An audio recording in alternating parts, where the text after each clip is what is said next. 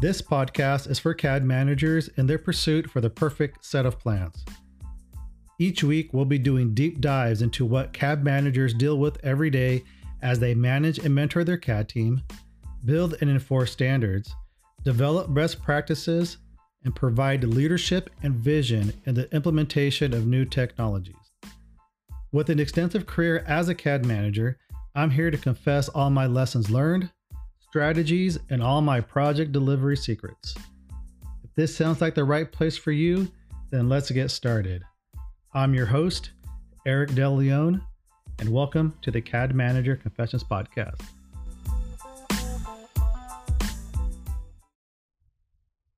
Welcome to another episode of the CAD Manager Confessions Podcast. I am your host, Eric DeLeon. In this episode, I'm continuing my CAD Management Masterclass series by interviewing another fellow CAD professional. Today, I would like to welcome Mike Thomas to the podcast. Mike is from the Saskatchewan, Canada area. Mike is a technical services manager and a former application specialist for Imagine It. Welcome to the podcast, Mike. Thanks, Eric. I'm glad to be here. Hey, so before I get into the canned questions here, I was noticing, I actually did a call. I did a, what do you want to say it, a shout out, I guess, or a call. I was asking for some more mechanical type of CAD managers. I had a couple of people in my circle that was asking, hey, yeah, it's great you do CAD managers from, for BIM or AEC or infrastructure, civil, but we're looking for, anybody in the mechanical space, SolidWorks and so forth.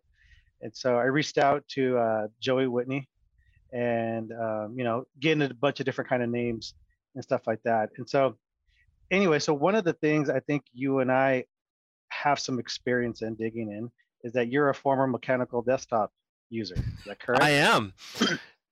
That's where I got my 3D modeling feet wet.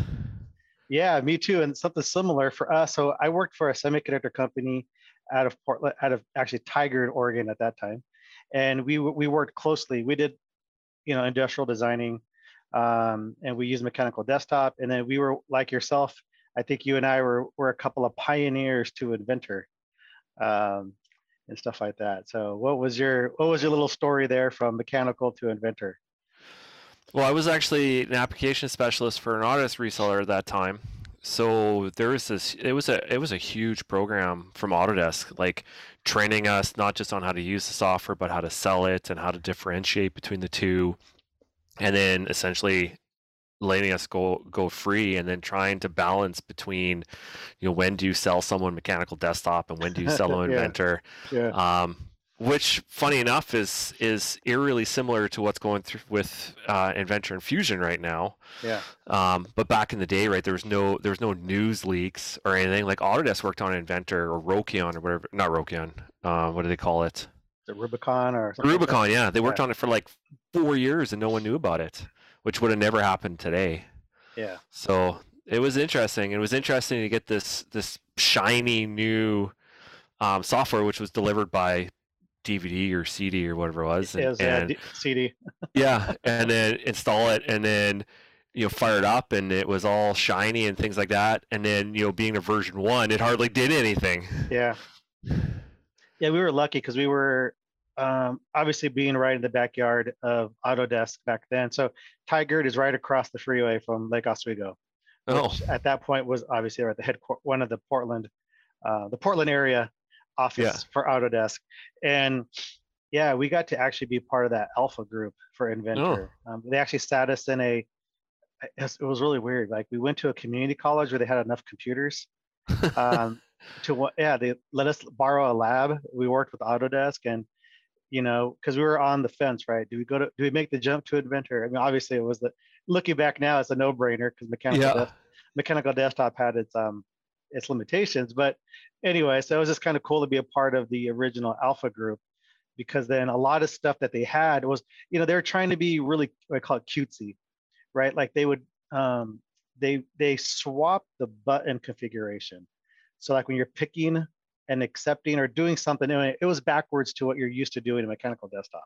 And I don't remember the nuances, but somebody over there in Autodesk was like, the programmers are like, oh, let's just switch it up. It's a new program.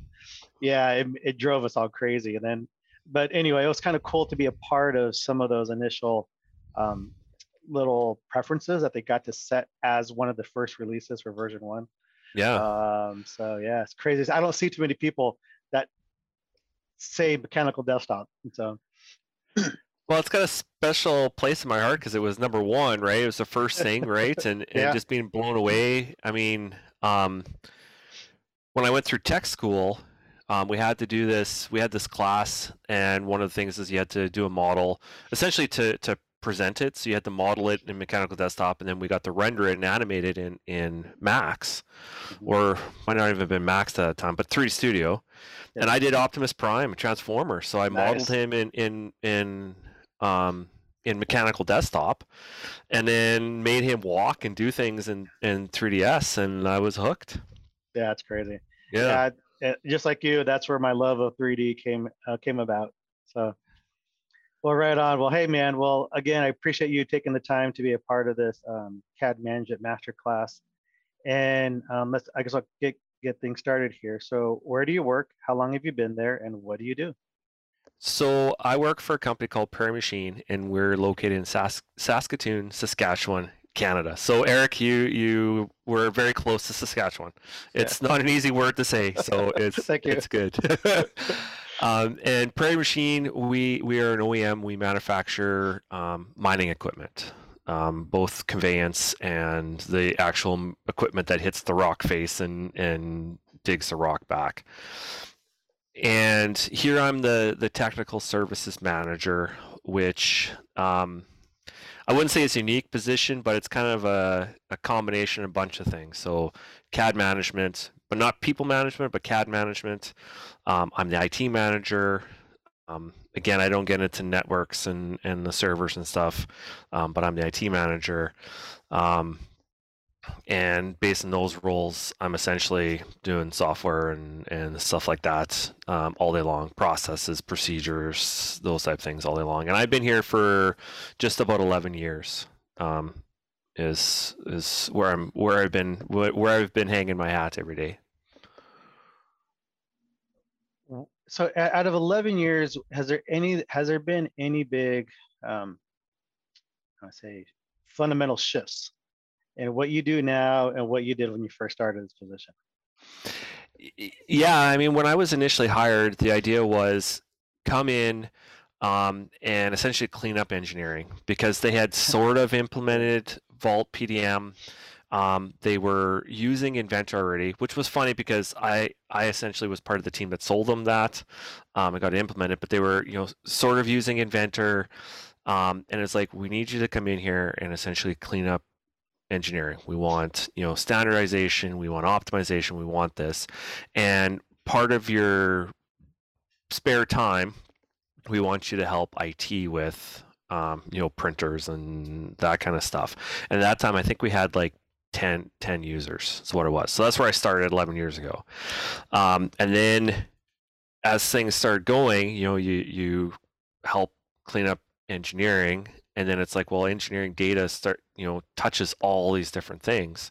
So then our department, our business essentially boomed, and we went from like 10 engineering staff to like 25.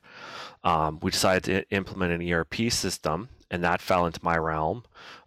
So I became the project lead for implementing ERP, and then essentially it became my realm to make sure that we were using ERP to its full effects. And what that the biggest impact was on engineering, because engineering is the producer of all the content that essentially drives what we're building. So a big difference from 10 years ago to now is how involved our engineering staff is on production and all the things that went with that. That's the biggest change that I've seen, not just for me personally, but for the department and the company as a whole. So during that transition, I mean, how do I say it? What's one? Okay, so you said so your group was, you said about 10 users. How many users are you at now?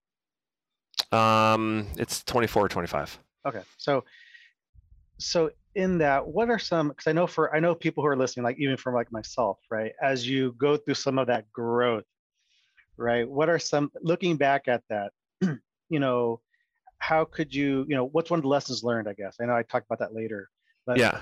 but within that context specifically, what was the lesson learned as you're growing from a new position, smaller group, and now obviously it's doubled. So I'd say there's actually two parts to that process. The one was just from the the growth of the company and how we would kind of add ones and twos as we went. What I learned from that is, it was really easy when we had 10 people to kind of, just sit down with somebody and show them the processes and how we do this without really any documentation. Like we really didn't have any documentation because it was just kind of like you knew it or you didn't know it. So the big lesson learned was having not necessarily just onboarding documentation, but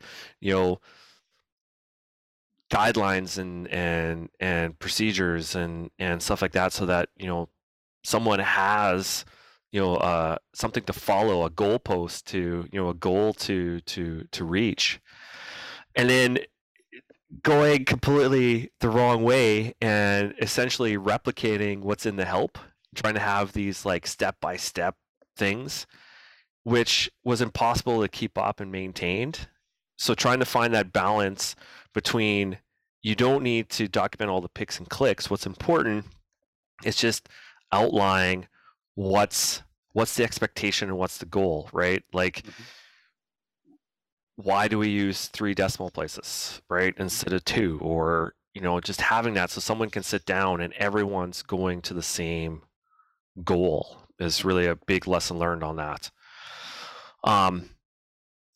We also acquired another company, and acquiring that company, we brought on 5 or 6 engineer CAD people who were using SolidWorks, and essentially telling them, SolidWorks is a great program, but it's gone, and now you're using Inventor.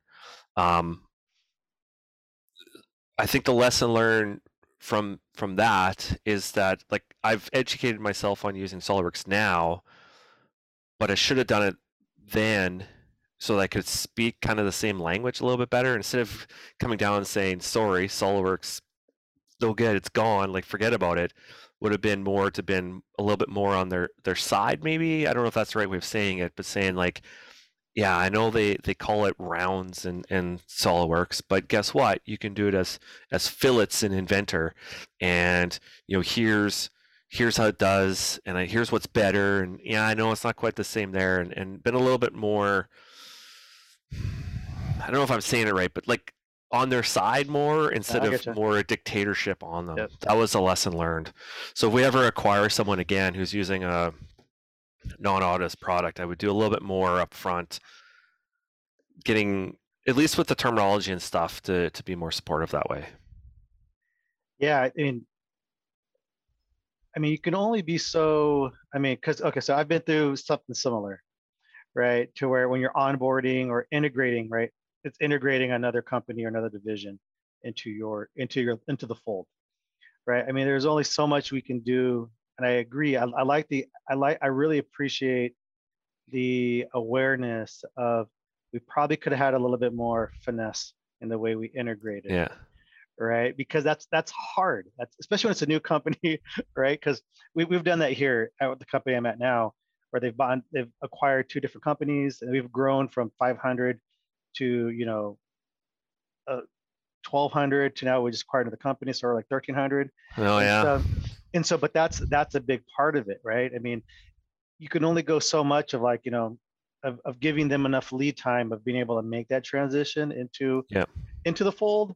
But like you said, I think it does go a long ways of at least showing some empathy and some compassion, because then being the dictatorship, right? 'Cause at the end of the day, you have to work with them now, right? Yeah, and like in our case, the company we acquired, they were all paid up on their maintenance on SolidWorks. There was actually no immediate, like, it didn't have to be, the acquisition happened today and you can't use your SolidWorks anymore. Like, we could have been a little bit more like, why don't you finish your existing projects or right, and then let's start kind of transitioning and figuring it out. So you're right. There needs to be some type of deadline because you can't let it go Right. open-ended. Yep. Um, but they don't put that deadline like so close that they feel attacked or not Yeah. attacked, but the pressure.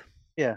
Yeah. Because what I've done for that in that case is, even like when we roll out new standards, new software versions, new things like that, we always put a line in the sand, right? All new projects moving forward on X Right. date, right? And so that way, eventually we start winding that, because like you said, right? I mean, I couldn't even imagine being that, like, my main tool that I used to, and I'm really good at, all of a sudden I can't use it anymore. That's But, right. without the flip of a switch, right? At least Yeah. give me some lead time to, but anyway, but yeah, I mean, that's how we learn, right? I mean, you Yep. got to kind of go through that. So, And it's not uh, like when you go through school or you don't get training on how to deal with an acquisition, right? You don't ever learn about, oh, by the way, 50 new people are going to be joining the company tomorrow.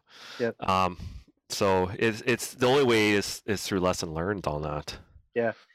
Which is the reason why I do this podcast, Yeah. right? Is to get the stories, because one of the couple of things, like you just said here, to kind of go off of that, is one is a lot of stuff that we do as CAD managers, technology managers, technical services managers, right? We don't Yep. we don't get taught this stuff in school, right? And then where do you go for some of this? I mean, there's obviously some blogs and some other kind of trainings, but even then, none of that to the level like we just talked to right now. And so Yep. that's what's inspired me to hear the stories of others, that walk in our shoes. Because let me tell you, and we'll get in, I have talk about your origin story here in a second, but everybody it's we walk in the same path, but obviously through the different industries we work in, the different types of clients that we have. Yeah, we use Civil 3D, AutoCAD, Inventor, Revit, Yeah. as the baseline, but it's incredible the stories and experiences, because we all come from different walks of life, Right. right? And so, I like um, your analogy of walking the path too, because the other thing is too is you might be further ahead on the path yeah, than me, or we're going to the same place, but there's two paths yeah, going there, right? So yeah, yeah, that analogy is really good. yeah. So how long have you been in CAD management? CAD management would be in the entire 11 years that I've been here Okay, at Prairie Machine. Yeah, and then in my previous realm, I was an application specialist, essentially a demo jock hmm, and trainer at that point. So um, I wouldn't really consider that CAD management, even though I went yeah, in and helped companies get set up and hmm, look at their process and stuff. But yeah, the CAD management started when I started here at Prairie Machine 11 years ago. okay, great. And one of probably the my favorite question is, what is your CAD origin story? Yeah, Oh, we all have so one. So I'm old enough that when I took industrial arts in high school, there was a small portion that was drafting on a drafting board, so we had to do, and I was geeky enough that I liked it that I ended up taking a drafting class by correspondence. So I had my own little mini drafting board at home, and I did this class by correspondence, and like this is what I want to do. So I ended up going into a tech college um, and took a 2-year mechanical engineering technology program where we went through AutoCAD and mechanical desktop, and we used ANSYS and we did 3ds Max, and as well as we learned how to pick bearings and how to do structural analysis and stuff like that, and that was what I was trained for. But coming out of school, um, I as fate had it, um, I ended up being hired by an Autodesk reseller to go in and, like I said, do training, do demos, go in and you do tech support, help companies get set up. And it was phenomenal. It really was, because I got to see so much. Um, and my boss at the time was actually had started off as a machinist in his career and ended up doing the CAD thing, and I learned so much from him about how drawing should be done and what they should look like and why they should look like that, and it was phenomenal because I got to see so many companies doing so many different things. Like I got to go and help a company that built ready to move houses, like essentially not mobile homes, but like essentially houses, roofs and doors and windows and everything, and they built them like a factory line. Like they would put them on a platform and pull them through, and they used Inventor. Mm. And I helped them with Inventor and get it in there, and it's just like I would have never thought about that in a million years. And it was great. I really enjoyed it. It was, using Autodesk products, but then I got married and had kids, and it was the travel. I was traveling, Mm. more than half my time. Not far. It was all within, mostly within Western Canada and the Western U.S. But I was gone, so I'm like, this isn't going to work. And then again, kind of fate has it. I'm in the server room at Prairie Machine helping do an update to Vault, and the IT manager was talking about how he was so busy and didn't have time to deal with his CAD stuff. And I'm like, wait a minute, I'm tired of traveling. And soon enough, I was hired and I started at Prairie Machine, and that IT manager's now moved on, and I moved into that role, and I've been doing it since then. So that's my origin. Is how I got into CAD and how I ended up, mostly waving the Autodesk flag mostly, Mhm. because I was able to help so many people with it. So I get a little wrapped up. I guess I'm a little bit passionate about it, but I've had a pretty good career. I can't complain. Yeah, I love that. Yeah, and um, it's amazing on how I'm just real big on, you know, God has a plan. Sometimes we don't see it as it evolved. I mean, the fact that you went to this reseller, right? And for those, you went to this reseller, you had this relationship with this client, and you happen just to be there in that moment when, you know, they were potentially looking for somebody else, and you were looking for a potential way out. Yeah, I mean, it's just incredible how certain things just line up for us like that sometimes, right? yeah. That's pretty cool.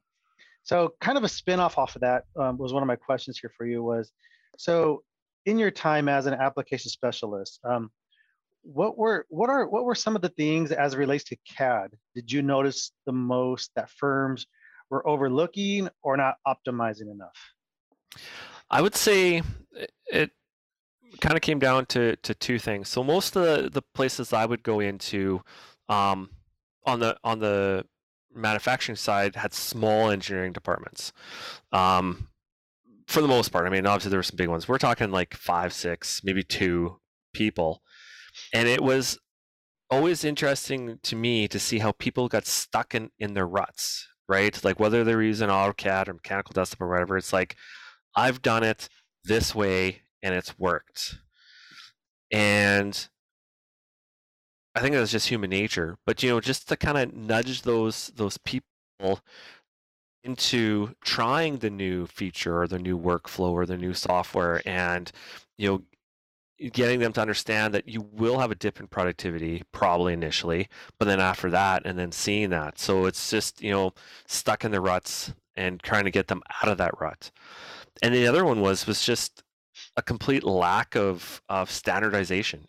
It just was, people had their own, nuances on title blocks, even, within the same company, sitting right beside each other, or different workflows for doing things, and real loose things. And it it amazed me how, amazed is too strong of a word, but it was, how did you guys get all this work done all these years without having this rule book to follow? And then on the flip side, you'd go into like a big architectural firm, and their standards were so rigid Mhm. that it was tough to get things done sometimes, because you were so stuck in the ridges in these pathways. So those were some of the biggest ones. Where I wouldn't necessarily say training was a part of it. Companies, it's tough because if I invest in someone, what happens if they get educated and then they leave? I mean, that was definitely a mentality. It's like, why would I pay for training? They're just going to take this and leave. So once you got someone convinced that yes, we're going to pay for training, try to get people out of their ruts, was probably the number one biggest thing.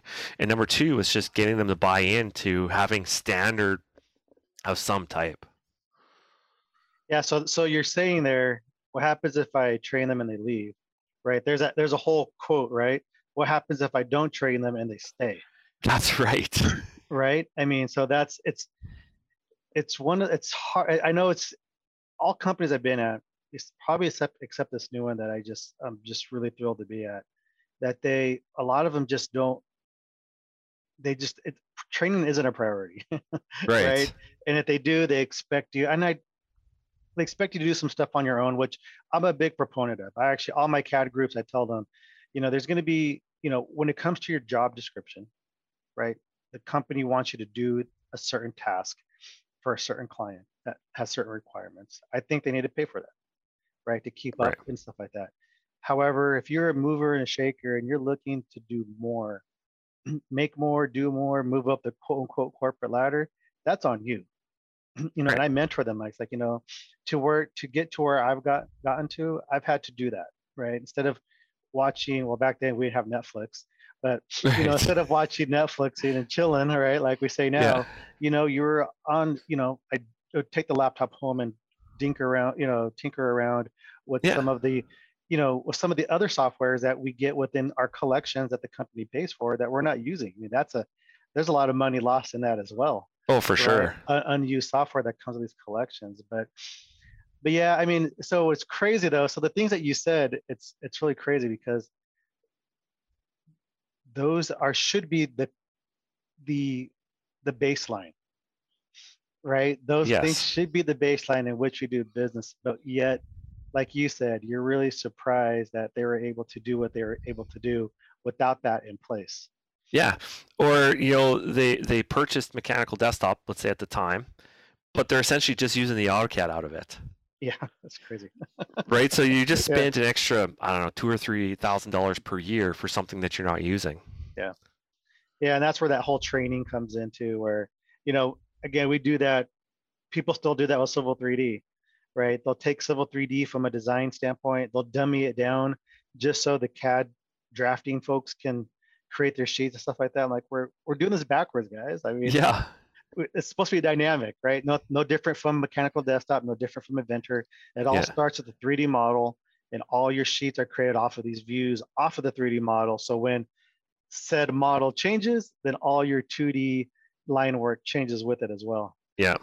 It's great, crazy, man, crazy how some people don't want to leverage it. I do get a little bit though, because I think, like, thinking back to my reseller days, I think one of the problem with the training is, you send someone away for Civil 3D training for 3 days, right? And you get some generic Yeah, material that kind of gives them, but if they're not a person who's going to kind of explore on their own, it's tough to resonate. So I think sometimes too that's a deterrent, is these people come back from these training sessions and go, well, I didn't learn anything, right? Like, yeah, we built a bunch of widgets and we don't build widgets, and yeah, so you got to find that right balance between that yeah. to make it worth it. Yeah, I've been really big on whoever's doing our training. I'll actually go, okay, let's look at your syllabus, and then Yeah, I don't need all 50 of these topics. I need 15, and I need to work with you of showing it how we do it or how our client does it. yeah, Or find the right trainer who does work, that does kind of training for others like us and that know our industry well, that's right. right? Yeah, So that we could try to make it a little bit more, but it's hard. And I think that's the whole training space. I mean, it's expensive, but it's worth it. But I still think there's some opportunity for improvement I think so of, too. of how we frame up the training to best optimize, the return on investment on that. But it's tough because we all learn different, right? That's right. Yeah. Um, what are some of the challenges that you ran into as a CAD manager, and what actions have you taken to overcome those challenges? I guess the first challenge is expect the unexpected. Um, I say that because I remember one of the first things that we did is we had Vault and we were using it for kind of basic, just check in, check out, basic data management, and we were ready to go to the next level, and we were getting ready to start using change orders so that we had to track all our changes, and I spent days getting prepared for the pushback, right? I thought for sure that this was going to be a huge pushback, and I showed it and we went through it, and it just, like, and people just loved it. They're like, oh, we can track what we're doing electronically, and we don't have to keep this binder full of paper, and people just gravitated to it. And it just like, it's like, guys, I didn't like, where did this come from? Um, and then the next time you do something that you think is trivial and you get this huge, huge pushback on. Yeah. And I think the biggest challenge for me, moving into this role, is that you have to do that. You have to do the why. You should always start with the why are we doing this? And that's one of the things that I've really learned in this role as a CAD management, that I didn't really see as an application specialist, because before I was going from company to company to company, and they were the one bringing me in.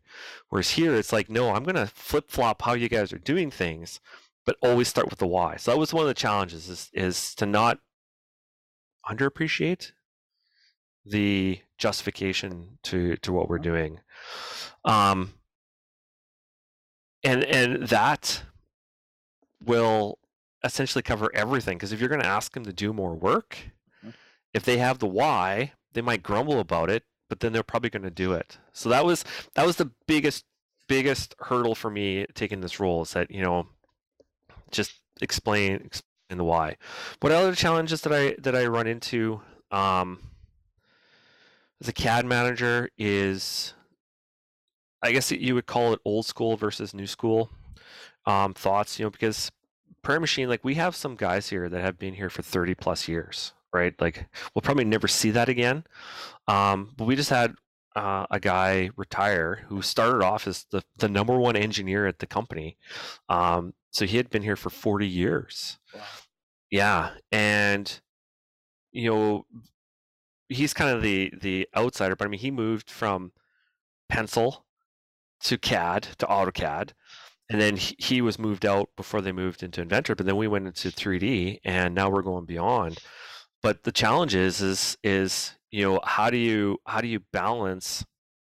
I'm going to make it generational, but it's not really generational. But how do you balance this, like, no, pump the brakes, we have to stop, to this, like, full force, let's just dive in and do it? And that's definitely a challenge that I've seen. And the third one is just that inherent knowledge, right? Like, guys are doing something because it's always been done that way. But, like, why are you doing it that way? Well, it's just because we always have done it that way. So to try to pull the threads at why do we do something. So as a CAD manager, I think it's easy to come up with a standard that says, our hidden lines are going to be green. But to kind of tackle those existing processes and procedures is where the challenge is. I don't know if that actually answers your question, Yeah, what you asked. That was amazing. So, yeah, I mean, I think every single point you make, I'm like grinning, and I pray for people who eventually will listen to this episode will do the same thing, because I think we all run into that, right? And and kind of one of the things that we talked about in one of the previous podcast episodes was, and you kind of alluded to it, was that, again, we don't get trained for this type of stuff, right? Yeah. And let alone, we're really good with the technical acumen, but it comes with the business acumen, just like you kind of said, right? And so with that, it's like the why, right? I've been really, I like to consider myself, probably my last 4 jobs, I've been brought in to be a part of change, right? I have a certain skill set that help drive change, make pivots. And so with that, though, is I've learned along the way, just like kind of like you mentioned, right, is that if I'm trying to make somebody do a 180 from what they're currently doing and get aligned with the strategic vision of the firm, right, I have to get their buy-in. In order for this to be successful, we got to get their buy-in. And so, like you said, it's really good to start with the why. My current company, right, I've been here only 7 months. We're doing some big changes. And when I did my presentation of the new look of the CAD standards, I said, hey, before we get to why I'm here, what we're presenting today, is let me give you a backstory of why we're here. Right. And I went through the strategic plan, and I snippet all the different comments that they said about, consistent plans, high quality plans. We need CAD standards. We need better communication. We need collaboration, blah, blah, blah, right? I said, this is what you guys have spoken. The people have spoken saying you guys want this. Right. That's why I'm here. I'm just helping to facilitate that and to work with you, right? But like you said, I mean, we don't get taught that. You have to learn. Unfortunately, a lot of us Yeah. have to learn that the hard way to get to where we can't to make effective change, right? That's right. Make effective change. Yeah. Yeah. Yeah, because there's definitely different ways of making that change, but what's the shortest distance to get from A to B is definitely effective change. And I definitely don't want the villagers to raid the castle, right? With with pick with the pitchforks and the torches. Um, but yeah, and I, like you said, and also the other part of that is, I like how you retracted your generational comment because I have a lot of younger folks who don't like change. That's right. Yeah. So I like how you did that because I think you noticed that as you were saying that, using the Yeah. context of the guy who's been 40, 41 years in the company. That's amazing. Yeah. But yeah, I mean, end of the day, right? I mean, one of my things is, I have a few mantras, and one is, disrupt or challenge the status quo, right? Right. Just because we've done it doesn't mean we necessarily always have to do it. New tools are here. There's new ways of thinking. There's new approaches of how we do stuff. And so, but I guess it all starts with also self-awareness and getting that why out, so that way we can position ourselves to be successful. I was in a Autodesk University meeting with Alex Labas, and he said something. I wrote it down, like you said, mantras: tool set, skill set, mindset. I think And I it's was in just that. Yeah. yeah, and it's like, you know what? That is brilliant, and I wrote that down. It's right here, right in front of me, and I look at that all the time because it's like, yeah, here's the tool set. We know it's the best. Mm-hmm. We'll give you the skill set to use it, but the most important piece is the mindset. Correct. And that's what you have to tackle first. Yeah, and this is one of those things. Again, that's why I love this platform that I'm trying to build and grow to get your guys' stories out, because again, another perspective on what it is to be a CAD manager, right? Because again, Yeah. we don't get taught this stuff. It's crazy. It's great insight. I was in that presentation as well at AU, and so yeah, that also hit close to home. It's always funny, like, the kids, at school and stuff, all the times like, well, what does your mother do? What does your father do? Right? My kids have no idea what I do. Yeah. No idea. Yeah. Not a clue. Yeah. And it's. Yeah. Sorry, go ahead. No, Yeah. I was interrupting you. My kids the same way. I just tell them I'm a technology manager. Yeah. To say you're CAD or BIM. Oh, my dad does 3D bridges because I did visualization and LiDAR. Oh, yeah. And so they are like, I'm a technology manager. Just keep it at, and I work. Yeah. I work for a big civil engineering firm. So off of challenges, then, what's one of your biggest mistakes, and how has that helped you, kind of mold your career moving forward? I would think one is when I started in the CAD management is how I wanted everything under my control. Like I wanted everything here, right? Because it probably boiled down to a trust thing. Is like I don't trust anyone else to do this right. Like this is my job and I'm going to make it right and I'm going to do it. And then just being overwhelmed by the amount of this work. And sometimes it's not the actual work. It's just like, no, I don't have to make every decision. I don't have to find every question. I don't have to find every answer. It's, like being able to let pieces out and help me was the first thing for the longest time. And something that I really learned when we implemented the ERP system was the 80-20 rule. I mean, the 80-20 rule is not a new thing, obviously, but I had never really considered it until we were putting ERP in, and the implementers we had hired to help us, they were really big on, okay, we're gonna implement, till we're 80% got everything covered, and all the fringe things you guys can worry about later. And it's just like, mind blown. That's perfect, right? Like, why worry about the one thing that happens once every 10 years, right?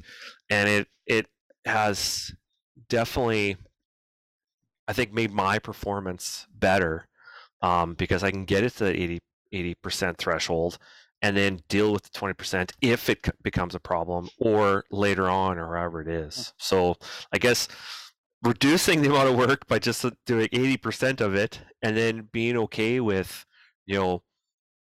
someone else helping you or doing parts of it, which as a CAD manager is a challenge as well, because very like not every CAD manager has a group of people reporting to them, right? And that's my case. I mean, I have people that report to me, but they're IT people. They're putting printers in and doing networks and installing hardware and stuff. I can't necessarily say, hey, I need you to update this layer standard for this, right? So that's a different challenge as well, is how do you get people to do things for you when they don't actually report to you? Yeah, that's I have to deal with that all the time. Yeah. Right. It's tough because then you almost have to step into it already with the, I don't say apologizing, but like, you're like, I'm sorry, I got to take you away from your production work or your other work. Right. But can you put this on the list? And can you, what I found out in those cases, one, I think empowering others goes a long ways of building rapport, right? That's right. I mean, they can feel like, especially when if there's team members who feel like they want to do more or not being allowed to do more, and when they get to do something kind of different, right? It kind of brings a different level of energy. Like, wow, Mike's letting me work on this. This is kind of cool. Right? Yeah, and there's that sense of ownership, right? Like now they have this bit of ownership into it, and then all of a sudden they've turned from not just helping you, but now they're the champion as well. Right, and they're telling everybody how great it is. So you're right. It's almost like a negotiation thing. Yeah. And also be like, sometimes you find the guy and he's like all like, yes, let's do it. But then you have to go negotiate with his boss to say, hey, I'm going to take 10 hours from him this week to do this. And now you got this negotiation thing about. So that's another skill set that they don't teach you how to do in school. That's for sure. Yeah. So what I do on that one, like you said, it's the art of negotiation within your own company. Yeah. So usually I try to do that, at least for myself, is if I'm going to use somebody out of my group that I have no supervision over, besides them, me being the responsible for the task at hand, ultimately, right? I'll just say, hey, I need 10 hours over the next 2 weeks. Right. Is there any way that we can make that work? And most managers, I think if I approach it that way, I usually got buy-in of being able to get some pretty stellar people to help me, knowing that they can fit it in between stuff versus, it's Wednesday, like I really need their help by Friday and they have a deadline on the same day. Right. I mean, it's more likely you're going to get a no. Right.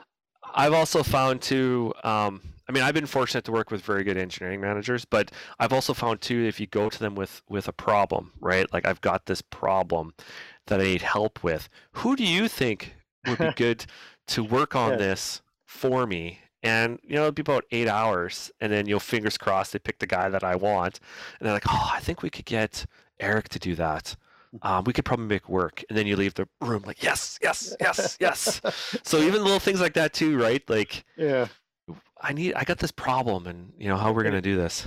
And it makes so I call that managing your managers. Yeah, that's right. Managing your managers. I like it. Yeah, right. So that way, then it makes them feel like they're the genius that came up with the person that, it was their idea to come up with whoever it was. Yeah. Right? No, that's a good spin-off. I love that.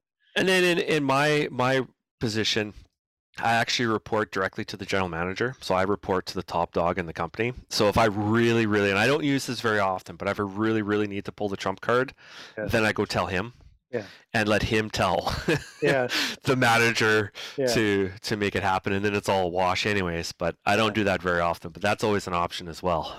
Yeah, it's good. It's good to know what you have available at your fingertips. So what are 1 or 2 CAD commandments that you live and work by without fail? Number 1 is never stop learning. Never stop learning. Like you just can't, whether it's 5 minutes here, 10 minutes there, read this book, watch this webcast, try this, try that.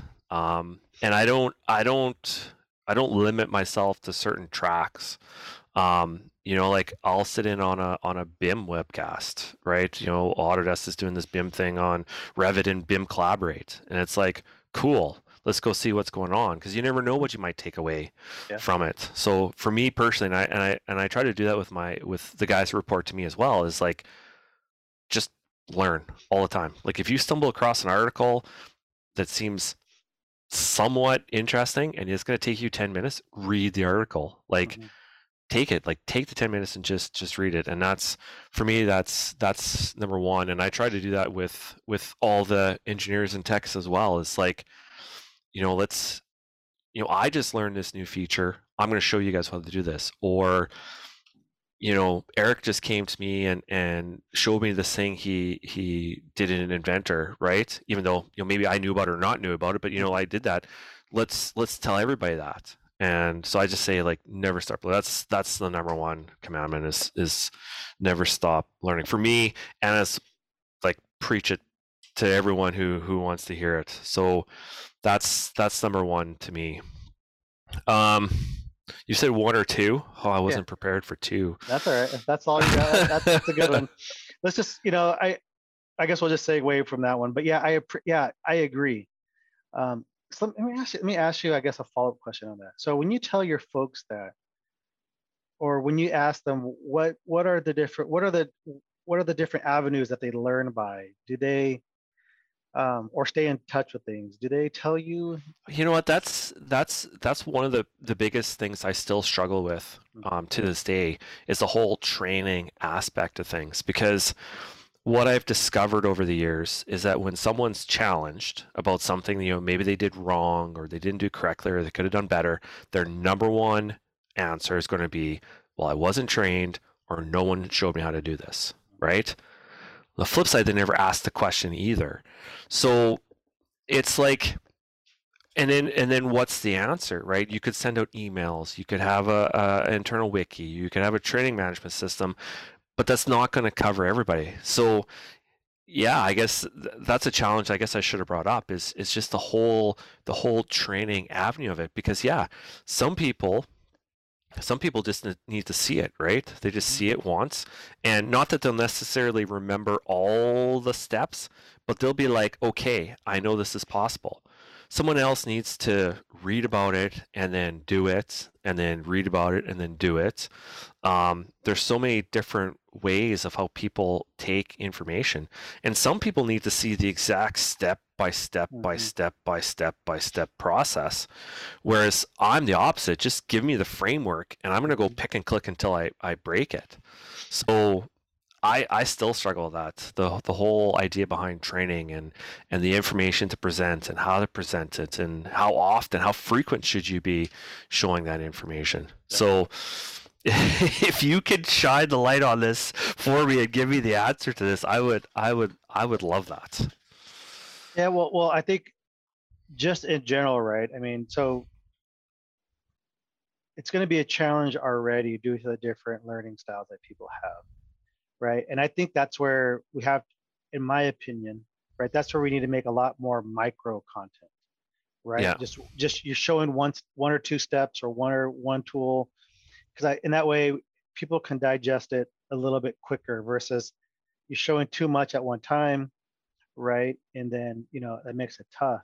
And really, and yeah, I mean, this is, to be honest, that's like the $1 billion question anyway, right? Is Yeah. how can we effectively get our information quote unquote training, because it's in various ways. It's not necessarily all hands-on in the classroom, but books and blogs and podcasts and Yeah. things like that, right? And you kind But of touched on it too, is a lot of its personality, right? yep. Like you had mentioned, like, why are someone like you in the role that you're in? Well, you're in that role because you were looking for more, or you gravitate towards the new, and you want to go into those areas and kind of pick apart at them. Whereas some people are just content to sit down with a step-by-step procedure and just do the same thing over and over Yep. and over Yep. again. So, and then you have the other one, like I said, I've got two people that report to me, and the one of them, I had challenged him. I said, you know what? I want you to spend at least 1 hour of your week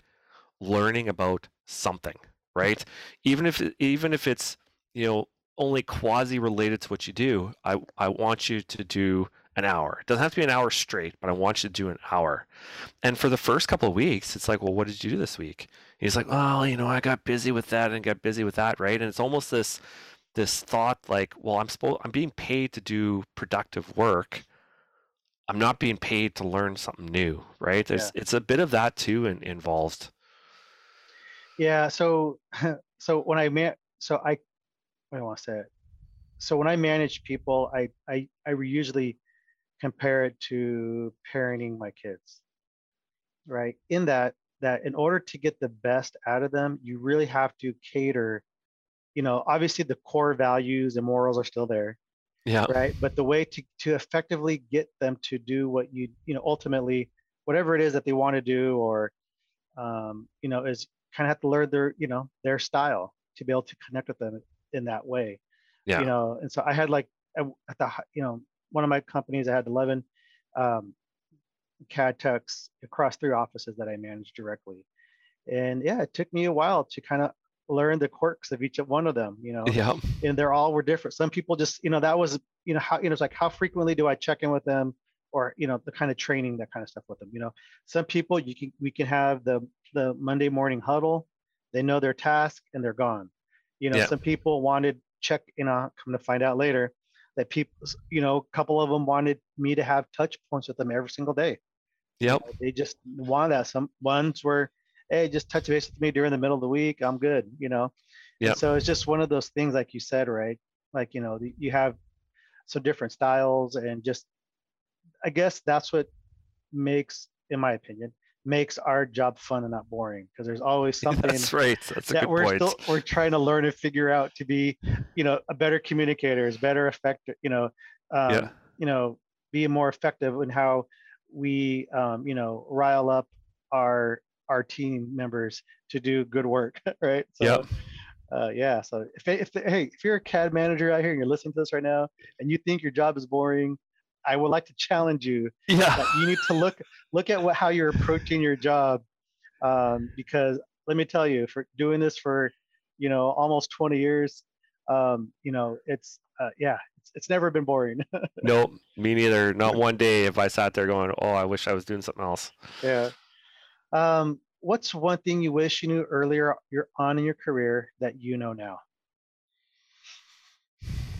Well, I think some of them we already talked about, like the 80/20 rule has um, definitely opened up some things to me. Just how I did that.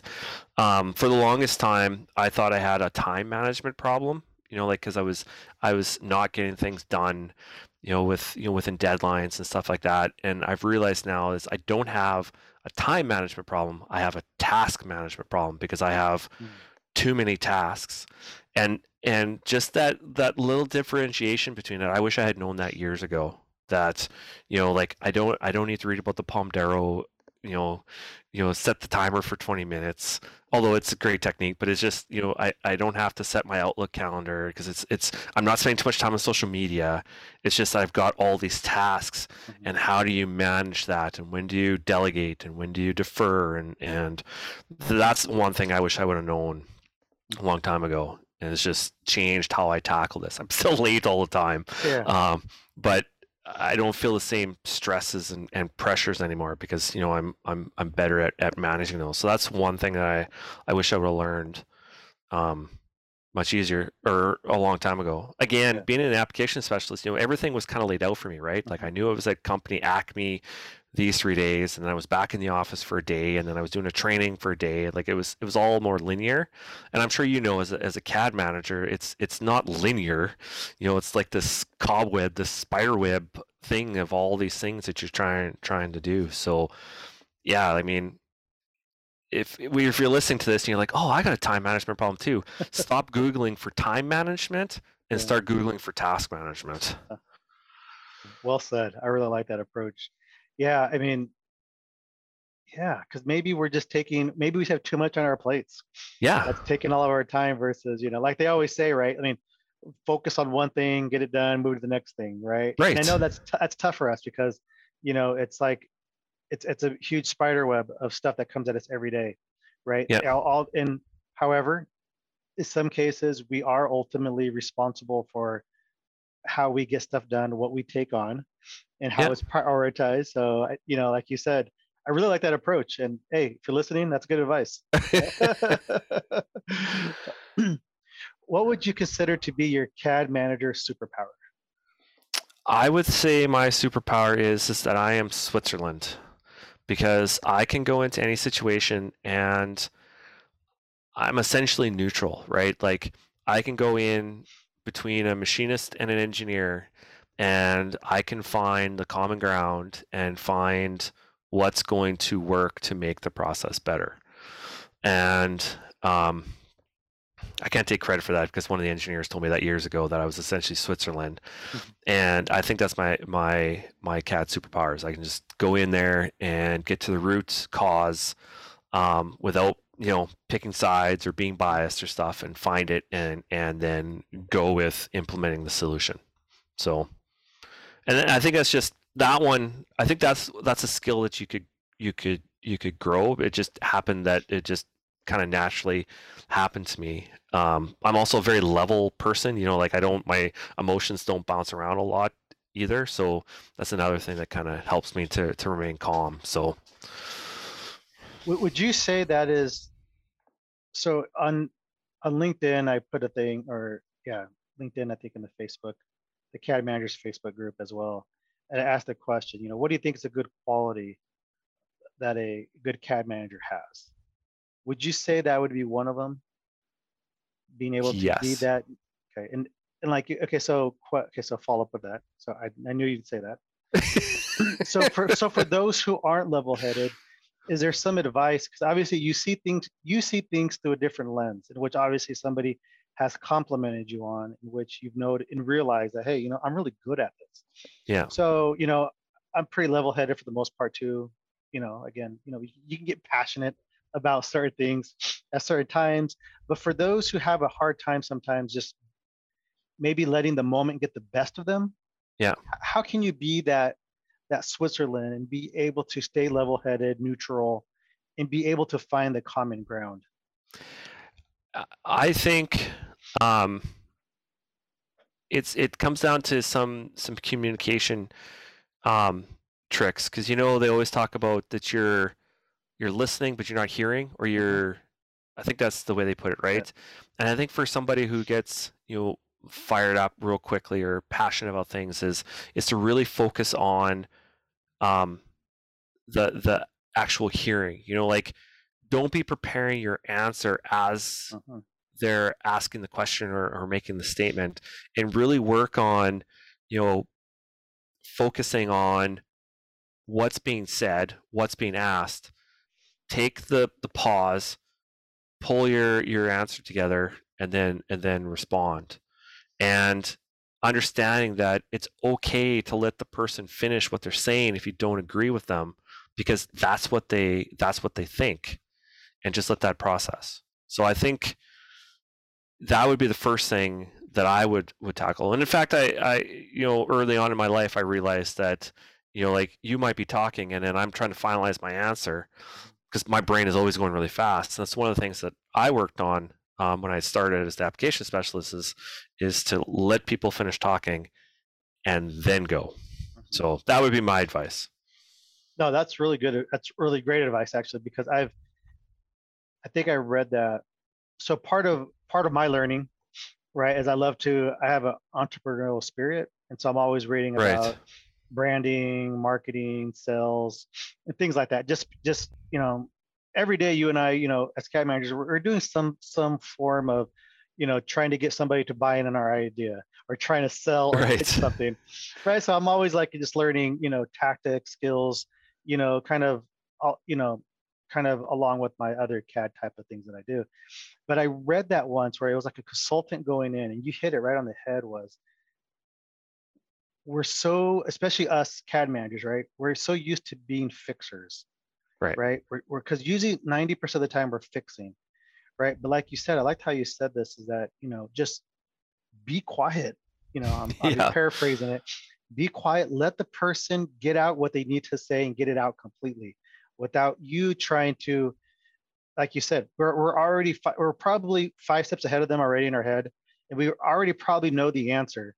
but allowing them to get it out. And even when they're done, sit there for 5 seconds. Yeah. Don't even give your answer, because in that awkward silence, people want to say more. That's right. And I've tried that. And so I think it's, yeah, you spot on, man. I think it's tough, right? I mean, I don't know if it's us just wanting to hear our own voices or us just wanting to move on because we're so busy. But Yep. I found that goes a long ways of building rapport with people that lets them feel, one, that their voice is heard, that you care, and that you empathize and have empathy with their issue at hand. I think it was Eric Clapton, I could be wrong on this, who said there was more said in the silence between notes than in the notes themselves. Yeah. And that resonated so much with me that I can't remember who said it, but who said what was said made it like really resonate with me. It's like, yeah, it's more. There's more said in the silence than there is in the notes in between. So yeah. So again, if you're listening to this, just slow. Sometimes you're gonna pump the brakes, right? Pump the brakes, just listen. That's not something they teach you in school. I know that's more of a life lesson, but nonetheless, I think if you take the time to just let people get what they have to say, slow to speak, quick to listen, will go a long ways. Yep. What current technology or trend are you most excited about right now? Well, from the manufacturing side of technology is the convergence.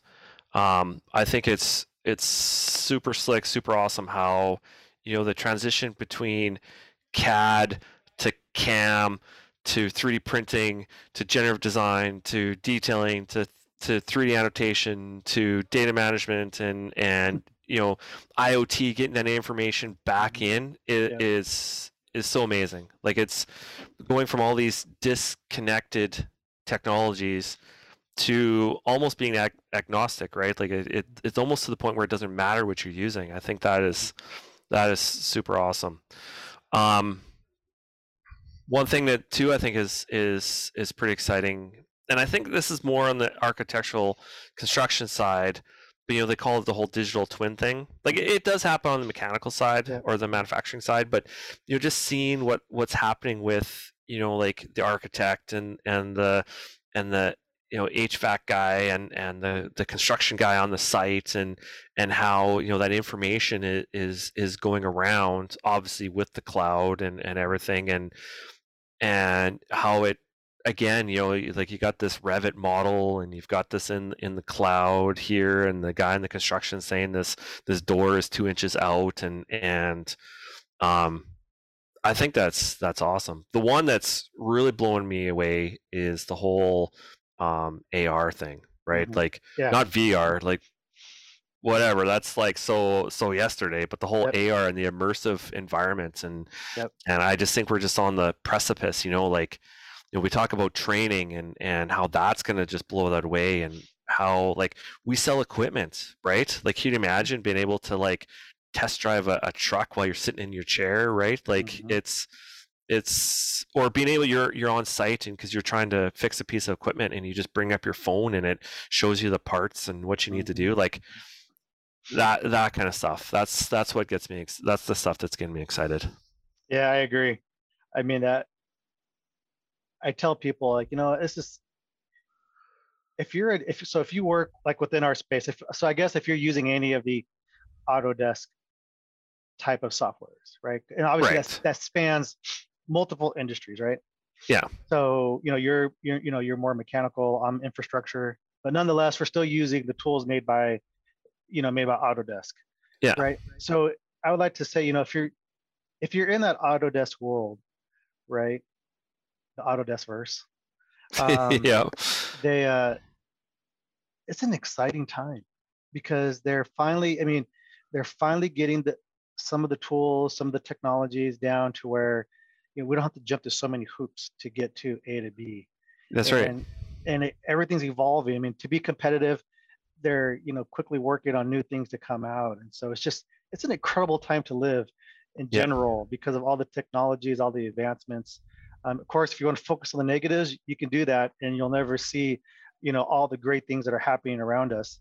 Yeah. and and the things that are going to take what you and I do today to that next level. Just incredible, right?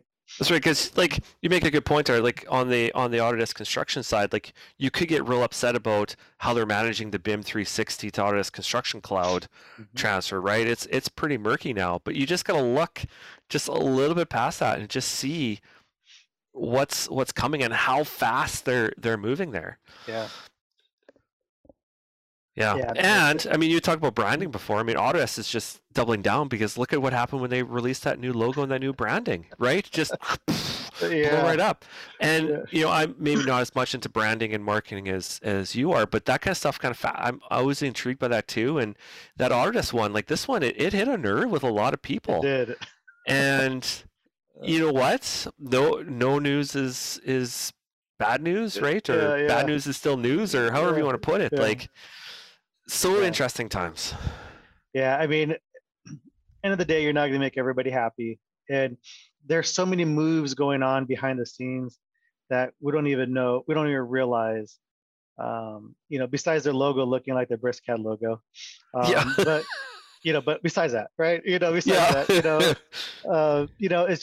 it's incredible. It's just incredible time. And yesterday or the day before they bought Loop, and never heard of it before, and they spent millions of dollars on it. I mean, on the manufacturing side, if you go outside Autodesk a little bit, like a year ago, PTC bought Onshape, and that came out of nowhere, like absolutely nowhere. I mean, obviously it didn't come out of nowhere, but it's like for us, it was nowhere. Yeah. What are your thoughts on the future of CAD? I think things are going to continue. Like, we're obviously moving away from, or we have been for a long time, of the good old 2D drawing, right, and paper, and it's just being escalated, the process. Like, we're not going to have paper anymore. We're not going to have 2D drawings, right? It's going to be all 3D models, and it's going to be immersive, and you're going to get that information there, and there's not going to be this worry about, is it in DWG or is it in Revit formats or what it is. It's just the data is just going to kind of flow, and I think we're going to see more and more automation and simplification to start allowing, we won't have drafters anymore. We're going to have designers, right? Because it's going to be less focused on adding dimensions and making sure you get that chamfer note, and more about, well, if I did this as a chamfer instead of a fillet, then I get this. And I don't think that's really new. I think it's just gonna go so much. It's gonna ramp up so much faster now. Like, I think Google was too far advanced with their Google Glasses. I think if they were like, if they hadn't done that and did that now, I think they would have been onto so much with it, because I think that's where we're gonna go. This whole pandemic that forced a lot of people to work home, like, it was a big shift for a lot of people, but I think it just showed that the technology is ready for that, for us to work from anywhere at any time, and not miss a beat. So I think that's nothing. Like, if I was to prophesize, 5 years or 10 years or 50 years, it's not any surprises. It's just going to be a quick escalation of what's been happening for the past 20 years. Yeah, I think the escalation is a lot steeper from when we went from board drafting to CAD drafting to the next thing. Yeah. Right? It's going to be like years versus decades. I don't know. I'm just saying that. I don't know if that's the right terminology, but it's going to be quick. It's going to be quick nonetheless. But this is one of those things. I'm curious your thought, because you've been in this game for a while, and you've consulted and oversaw a lot of other firms. One of the things that I feel gets lost, and I call it, it's the art of drafting. Yes. Right. In drawing, composition, presentation. I'm huge on that.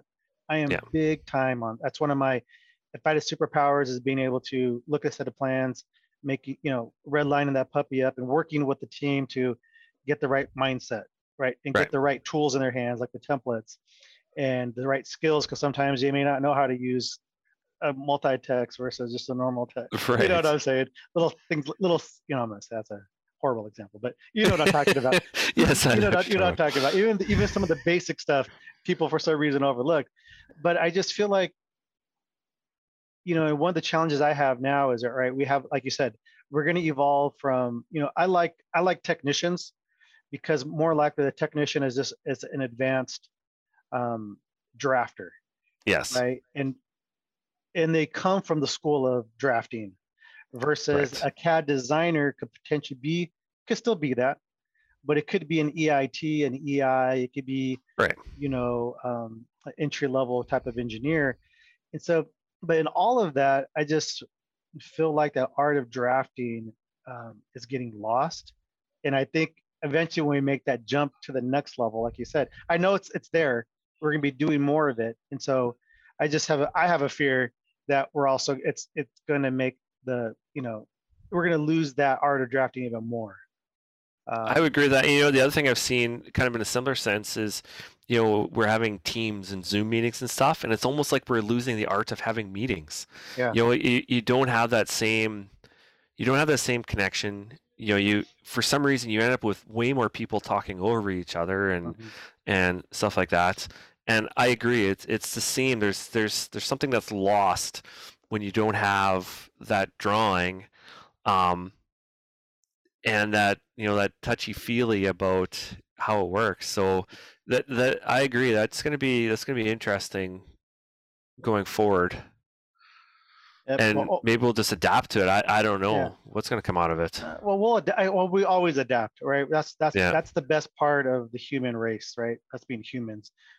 Some of us will adapt. Other ones will just retire, right? I mean, yeah, if they don't want to deal with the change, they'll retire, right? And so, but so that's why, for me, that's why, like, this podcast, like I always say that I would always go back to that, because this is where I want this to be that potential resource in the future, right? We talk about yeah. these things so that way at least we keep it top of mind, because I think, are we, like, folks like you and I, are we ones of the last of the generations of, like, true CAD managers? Right. I don't know, but I'm just saying, so anyway, I'm excited for the future, but at the same time, I think some of these core things that make drafting, make CAD what it is, might get. I just have a feeling that you know it might get lost just with some of the advancements that we go through. Yep. Where can the CAD Manager Confessions audience follow you in your journey? Um, One is, you could definitely look me up on LinkedIn. I do tweet a little bit on Twitter. I used to way more than I do now, but I contribute to the Design in Motion blog, which has unfortunately kind of fallen off. I don't contribute there as much as I should, but that's one place too. You can also I have tens and dozens of classes up on AU on Autodesk University. I've been presenting there for years, so you definitely can go there as well. Great. Any parting advice or thoughts to the CAD management community? Yeah, I'd say it's tougher in this day and age, but try to find some peers that you can bounce things off of, or even if you can find someone to mentor you in certain avenues. That would be my parting advice. Um, for example, a couple years ago, we had a new engineering manager came in. He had a big background in construction management, and he kind of took me under his wing as far as project management is, and I learned a lot from him. And it was just being open and kind of looking and seizing the opportunity. So, and like this is great too. Like, um, I don't think we've ever talked before up Yep. until this, but I hope we can talk again. Yep.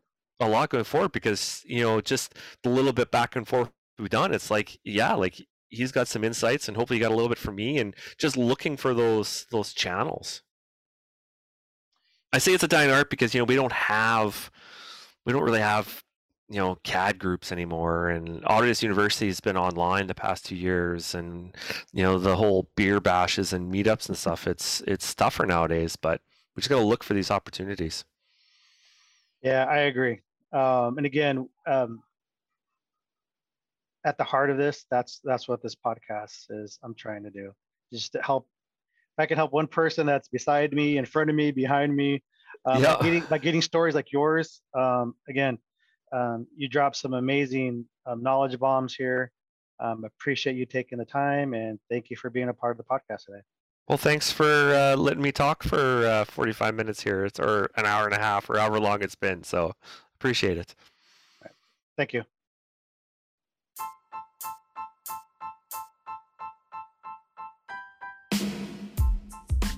Thank you for listening to today's podcast. If you found the things we talked about today valuable, I would be honored if you would subscribe and or leave a review. Until next time, continue to challenge the status quo, be the leader you wish you had, don't be afraid to step into your greatness, and good luck in your pursuit for the perfect set of plans.